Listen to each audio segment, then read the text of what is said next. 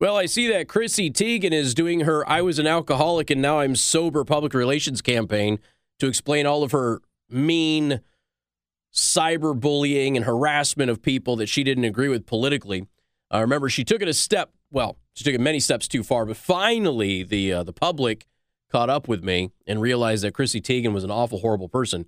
And as a result, she was shamed off of Twitter.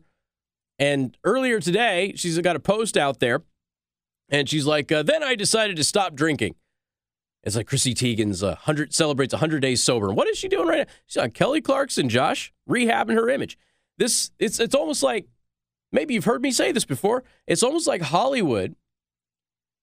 If you do something heinous and horrible, if you're a liberal in Hollywood, all you have to do is go to rehab, and that's it. Everything is forgiven.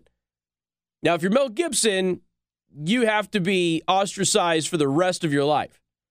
But if you're a liberal and you do things far worse than Mel Gibson did, then you get to go to rehab and everything is forgiven. And it's exactly what is happening right now. So, voice is a little jacked up today, but I do feel a lot better than I did yesterday. So I apologize. The voice is going to be an issue today, and I'm still stuffed up. So pronouncing things is not going to be great either. Do have some interesting news today. And I don't know if this is, people are sending me messages go, hey, do you know what's happening with Dan Bongino? I don't. I'm not sure what's happening with Dan Bongino. What I can tell you, and I have to look at this during a commercial break, is I did get an alert from Cumulus Media earlier today. And have you set up alerts for like media jobs and stuff like that yet, Josh? You haven't hit that stage yet? You still think you're going to work here forever? And as most of you know, there's been a battle between Dan Bongino and Cumulus, because Cumulus is trying to make a vaccine requirement. And Dan Bongino, who is fully vaxxed, by the way, he says he's going to quit. He'll quit the company unless, of course, they drop that mandate. But again, he is fully vaccinated. It's just I don't know. Okay, I have no idea what's going on because he's doing some reruns and stuff like that. I don't know. He could just be taking a couple of days off. He does still have some health issues to deal with. But also today, it was announced that Rumble has acquired Locals.com.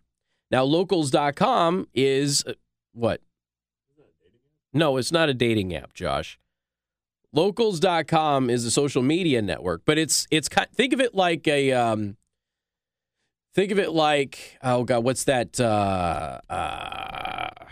What the heck is that place where like you have your own private community and then people could pay you? Not OnlyFans, the other one. Why am I drawing a blank on this? Patreon. Yeah, it's like Patreon. But you don't have to pay anything. So you have your own community. Yeah, Patreon. Thank you. People on the Discord beat you to it, Josh. So it's like Patreon, but so you're a member of like certain communities. So it's like that's your local community. So if you want to join Dan Bongino's local community, which he has set up, he's got a little video intro up there at locals.com if you want to take a look at it. It's kind of like that. I looked at Locals, and maybe one day we'll still end up on Locals, but I looked at Locals. I actually reached out to Ruben at the time who was pushing it, and I was like, is there any significant difference between this and Discord?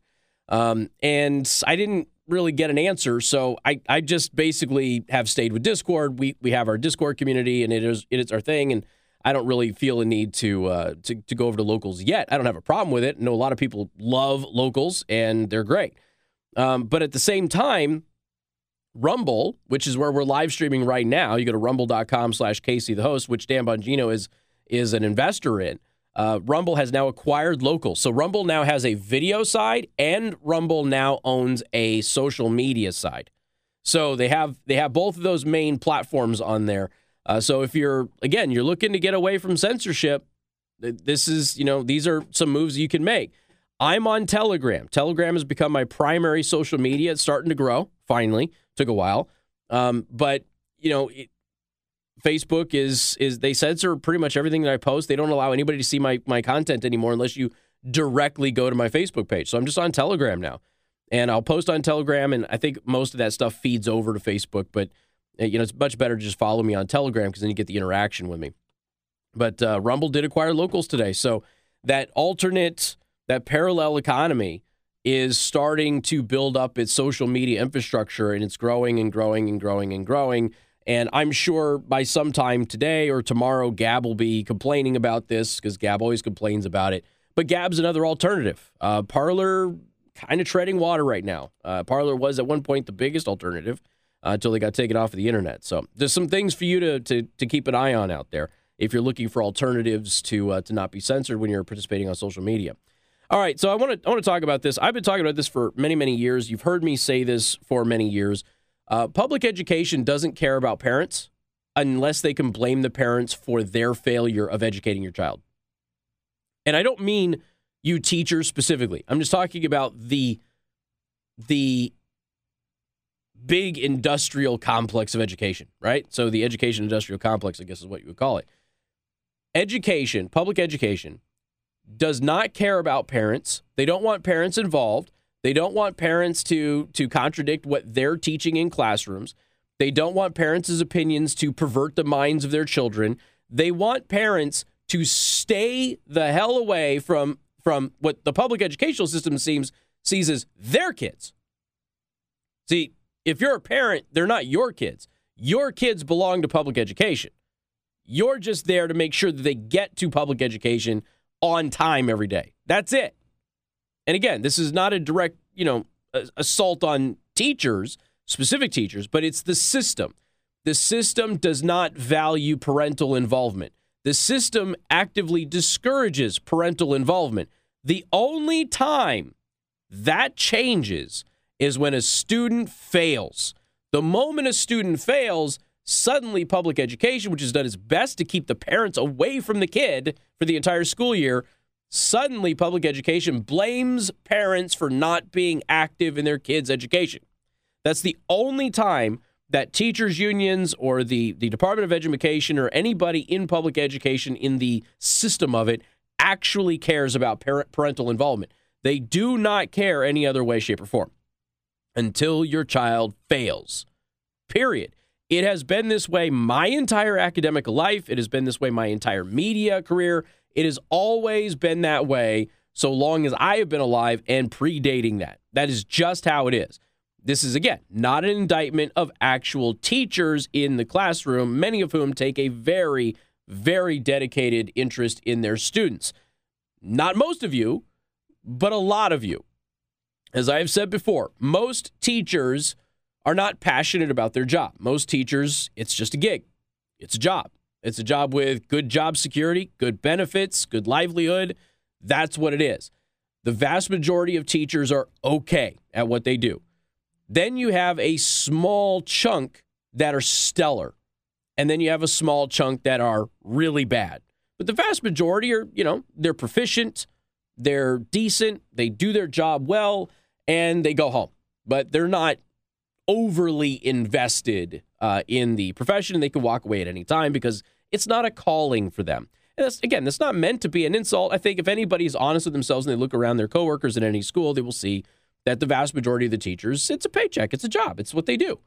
But it's not who they are. Does that make sense? Like, you could do all sorts of work, but if it's not in your blood, it's not in your blood. You're collecting a paycheck. And there's nothing wrong with that, and that doesn't mean that you're bad at your job. It's just that the vast majority of teachers go through the motions to get through the day, make sure that the kids do their thing. We do tend to find, at least in my experience in covering this stuff over my career, we do tend to find the really passionate ones tend to teach younger children.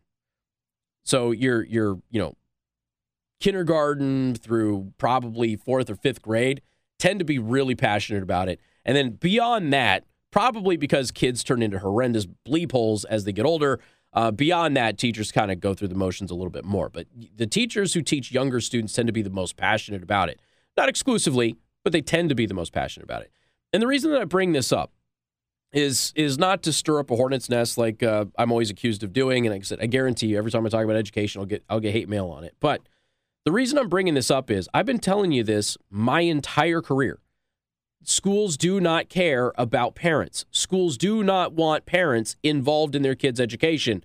They only want to blame the parents if the schools can't teach the kid the way that they want to teach the kid. That's the only time that parents are even relevant in public education. Now, here's my point. This is the Washington Post. Parents claim they have the right to shape their kids' school curriculum. They don't. Now, naturally, people have some strong feelings about that article in the Washington Post about how parents do not have a right to help shape their kids' education. For the record, you do. You're the ones who vote for the school board. Pretty easy to just... They wrote a whole article that could be easily debunked with one sentence. But that's what they did. The Washington Post, writing this, has shocked a lot of people.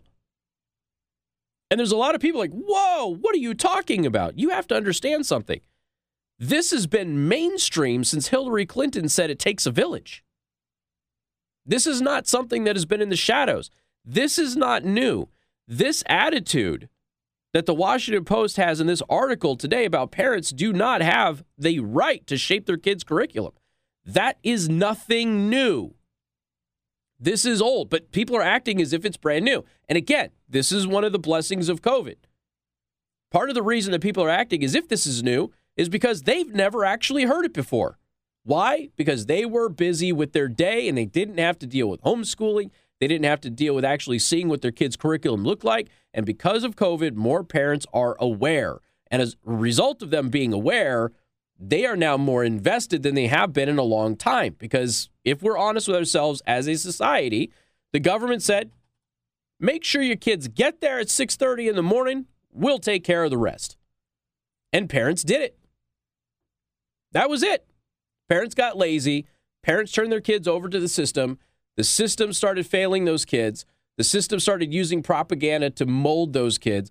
And eventually, COVID allowed parents to figure out what was going on and realize that people like me were not conspiracy theorists. And as a result, some people are shocked by the Washington Post. You realize that the teachers' unions have been saying this crap since the 1980s, right? I'm going to prove that to you coming up. News Talk 95.3, Michiana's news channel.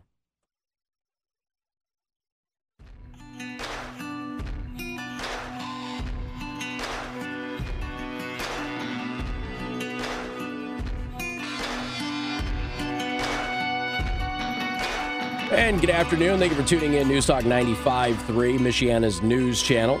I am your host, Casey Hendrickson. Get a head start on your holiday shopping with Impress Jewelry Creations. Their Buy More, Save More sale. You'll enjoy significant savings on almost the entire in-store collection. You can save 10% on your purchase up to $500, 15% up to $1,000, and you can save 20% on purchases over $1,000. At Impress Jewelry Creations, again, they take the time to understand your celebration and the meaning that it has for you. And if you're going to be doing this for the holiday season, this is the way to do it. And you're going to go get that. Here's the thing. This is important. Okay, I keep saying this. I reiterate this for a reason. You already know who that one person you're going to buy this piece for is. Buy this thing first. Everybody else who's on your holiday list, everybody else becomes secondary. Put your time and attention in the most important thing. That's where you go to Impress Jewelry Creations right now. You buy this first, then you get the other stuff after that. That way you don't get to a point where you can't do what you really want to do for that special someone. So go to Impress Jewelry Creations first, whether you're looking for an exceptional diamond, an exquisite gemstone, maybe you're looking to propose. I hear that a lot of people propose around Christmas. It's easy to remember the anniversary that way, Josh. So you could go to Impress Jewelry Creations and get that engagement ring, or maybe you want to get a wedding band to match the engagement ring, which is often kind of difficult to do, but Impress Jewelry Creations has the ability to do that. So go to Impress Jewelry Creations. Their Buy More, Save More sale. Stop in today. Certain exclusions do apply, but make sure you let them know that I sent you. They're located in Granger next to C. Kramer Interiors and online at impressjewelers.com.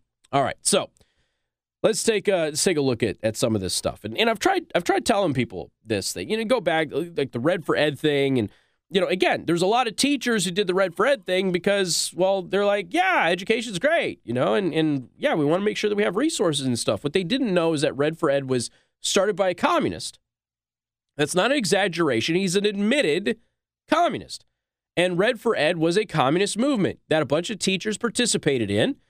And a lot of them didn't realize, because I've spoken with several of them post that They didn't realize that it was a communist propaganda ploy, but that's exactly what it was.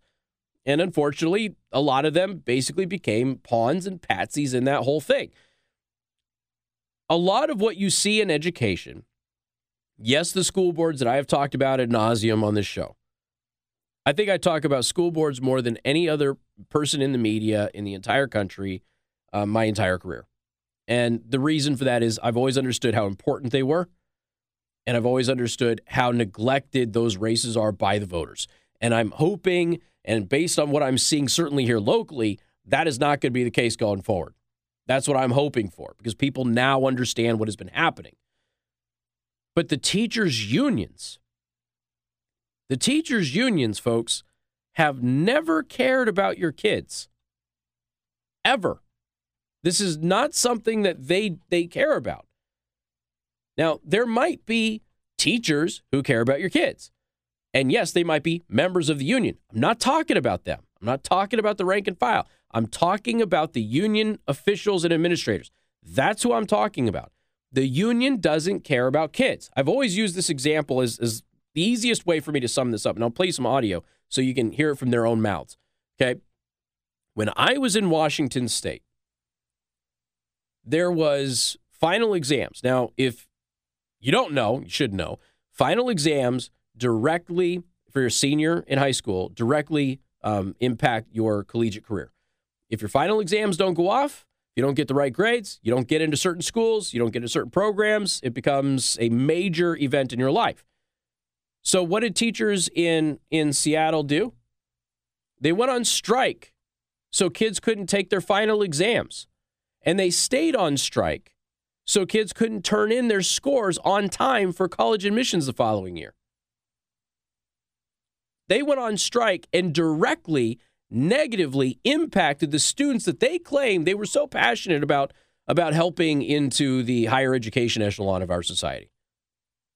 They deliberately chose to harm students and potentially their futures because they wanted more pay. They didn't hold out at the beginning of the school year so that the beginning of school was delayed the next year where it wouldn't permanently impact students. No, they chose the most damaging thing to the students, the most damaging time to go on strike. That's what they did. They made that decision. Nobody else did. They made that decision. But I've always said before, the Washington Post writes this article and says, hey, parents have no right to impact their child's curriculum, which is nonsense, because you can certainly homeschool. You can move them to a charter school. You can move them to a private school. That's all parents' rights to do, which impacts the curriculum. But again, you vote on the school board. I'm going to play you some sound bites, and I'm going to give you some quotes from teachers' union officials and presidents throughout the years that they have said about education and your kids, just so you understand. They don't care about your kids' education. That's not important to them. Your child is merely a pawn in the system. It's about money, it's about power, and it's about politics. It always has been. MNC News Time is 3:31. Time to check out Impress Jewelry Creations, creating meaningful jewelry for the moments that will last a lifetime.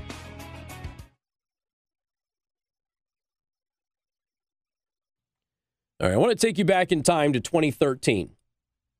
Now, this is, you probably won't even remember this lady, Melissa Harris Perry. Melissa Harris Perry was, at the time, a brand new MSNBC host. And her show didn't last very long. It was terrible. It got canceled. But this promo caused a lot of controversy. And the reason, again, I'm bringing this up, Washington Post wrote an article that says, parents, you do not have a right to influence your kids' curriculum. But this isn't new. There's a lot of people acting like this is new. It's not. This has been mainstream since Hillary Clinton said it takes a village. So this is, you cue up my audio for me, Josh. This is the incoming MSNBC host, Melissa Harris Perry, who did not last very long. Her show was terrible. Her ratings were terrible. And part of it was this promo turned so many people off to her show. But I want you to listen to what she said in 2013 as her show is getting ready to start airing on MSNBC. We have never invested as much in public education as False. we should have, because we've always had kind of a private notion of children. Your kid is yours and totally your responsibility. We haven't had a very collective notion of these are our children. So part of it is we have to break through our kind of private idea that kids belong to their parents or kids belong to their families, and recognize that kids belong to whole communities. Once it's everybody's responsibility and not just the households, then we start making better investments. Oh, yeah. So she's an idiot. Okay. No, my kids are my kids. It is my responsibility to feed my children every day. It's my responsibility to make sure that my kids are doing their schoolwork and everything else. It is not yours. It's not Josh's. It's nobody else's. But here's the reason I'm playing this. Is she relevant to any of this? Not really, but she's a symbol of the culture that the media has been pushing for a long time in conjunction with teachers' unions. The idea is your kids aren't yours. You're just the parent. Feed them at home. Get them to school on time so we can fill their heads full of stuff that we want to fill their heads with. You don't have any right to know what gender your kid is calling themselves that day. You have no right to know if your kid is pregnant. You have no right to know if your child is going to get an abortion. You have no right to know what medications we give them at school because they come to us in secret. You don't have any of those rights. You're just the parent. Your job is purely to get them on school, on time. If you don't get them to school, we will arrest you. We'll charge you with a crime if you don't get them to school. And then stay out of our way while we educate your kids. And then if the kid fails, well, it's mom and dad's fault because they weren't involved in the kid's education. Always been this way. Always. Melissa Harris Perry, short-lived MSNBC host, was just a perfect example of how the news media pushed that. That was the first promo for her forthcoming new show in 2013. That's how she chose to introduce herself to the entire world. Nobody knew who she was. And the first thing out of her mouth was, your kids don't belong to you. All right, let's go ahead and take a look at some other stuff here. What do we have? Let's go back in time quite a bit. And again, this is where the teachers union, and the teachers unions have always said this. The problem is that they say this in private, in their meetings and things like that. So the average person just does not know that this is going on. I would venture to say that the average teacher doesn't know that it's going on. The average teacher just assumes that the teachers union keeps them having, decent pay, decent benefits, make sure they don't get fired for no reason, that sort of thing. They don't understand all the other aspects of it. And I've been over the teachers unions political donations and things like that quite a bit. I just did that again 2 weeks ago, Josh. I think we did that. So they give way more money than most industries do to politicians. And it's all one way. It goes to the blue party. That's it. It doesn't go anywhere else. Now, the reason that, again, I'm discussing this is because of the Washington Post article that says parents do not have a right to have a say in their kids' curriculum. It's not true. So in 2009, the National Education Association lawyer Bob Channon was going to retire, and the NEA wanted to play it up nice, give him a nice speaking position at their annual convention. And this is what he said. Cue my audio again, Josh. This is what he said. This is what the NEA, the National Education Association's lawyer, Bob Channon, had to say about teachers' unions and what their mission is. And that brings me to my final and most important point, which is why, at least in my opinion, NEA and its affiliates are such effective advocates. Despite what some among us would like to believe, it is not because of our creative ideas.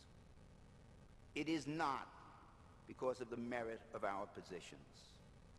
It is not because we care about children, and it is not because we have a vision of a great public school for every child.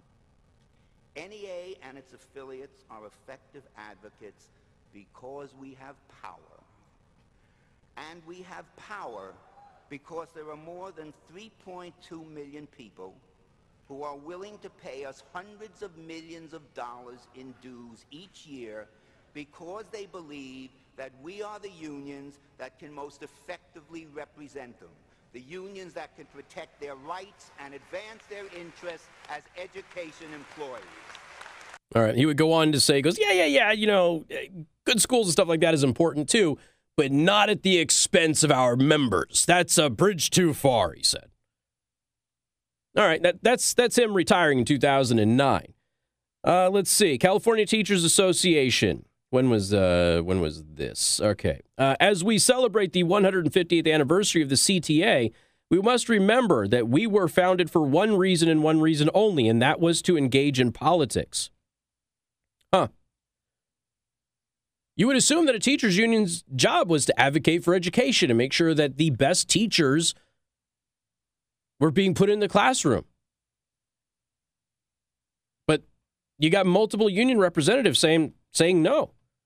Mary Hatwood Futrell, 1982, president of the NEA. The major purpose of our organization is not the education of children. It is, or ought to be, the extension and or preservation of our members' rights. We earnestly care about the kids learning, but that is secondary to the other goals. Which is just what Bob Channon just said in his retirement speech in 2009. You can go back in time to some of the other statements and everything else, but it is important that everybody understand this. The teachers unions were an extremely powerful lobby in this country. And their relationship with the news media, another powerful lobby in this country. For a very long time, they have not been advocating for your child's well-being or your child's education. They have been advocating for political power, and they have been advocating for money. They have not been advocating for the best for your child, which is exactly why you see them do things like we saw pop up with CRT all over the country, Common Core, which has been a disaster already. And then, of course, you just look at the stuff that happened in Loudoun County. Right? Loudoun County, again, we find out that this transgender student did, in fact, rape this girl. He's been convicted now. The dad trying to call attention to that at a school board meeting was basically roughed up by police there. The school board said they didn't know anything about it. We now have emails. They all knew about the rape, and they lied to the public about all of this. And what was being said all the time from the same people that have been pushing this propaganda on you and your children for all of these years. Oh, they're all lying in Loudoun County. These parents are crazy people. And this led to the NSBA going out there and saying, oh, yeah, they're domestic terrorists. And then we find out that the NSBA was working with the Biden administration before that letter was released, and that the White House was involved in it before the White House went and had set the Department of Justice after these parents. And now that gets discovered. Washington Free Beacon does an article on it, and suddenly the NSBA is apologizing, saying there's no justifiable reason to call them domestic terrorists. Which is interesting because the news media had just been spending several weeks saying nobody ever made that claim. What are you talking about? I know that we talk about education issues a lot on this show. And I know that this is just another example of that. But people have to be reminded, this is not a new fight. What makes it new is that people are actually aware of what is happening in the classroom with their child. And they are mobilized because of it. Now they're arresting parents who went to work and left some of their kids home alone. 11, 12-year-old kids, things like that. I was Josh, you're younger than I am, but were you ever left home alone at 12, 11, 12 years old? That was normal for us. It was normal. I walked to school when I was 8, like 2 miles. Walked to school, walked home from school, home by myself. That was normal. Everybody was. Parents were working. Now you get arrested for that. It's insane stuff. You tell the parents their kids can't go to school, and then you tell the parents that they can't go to work. What are they supposed to do? This is not a new fight. And again, you need to understand the Washington Post thing. I know that some people are relatively new to this, but the Washington Post thing today about parents not having a right to their child's curriculum, that is not a new discussion. That is not a new debate. They have felt that way since the 1980s. And they have been coming for your kids the entire time. 45 Communist Goals. You go back to 1958 and the stuff that Cleon Skousen wrote in his book about taking over education. All of it to a T. More coming up, 95.3 MNC.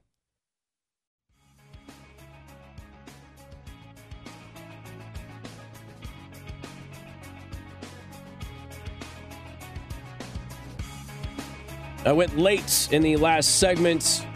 This is an issue that irritates me like you wouldn't believe, but it had to be said, had to be done. We got a lot of updates on the shooting situation with Alec Baldwin.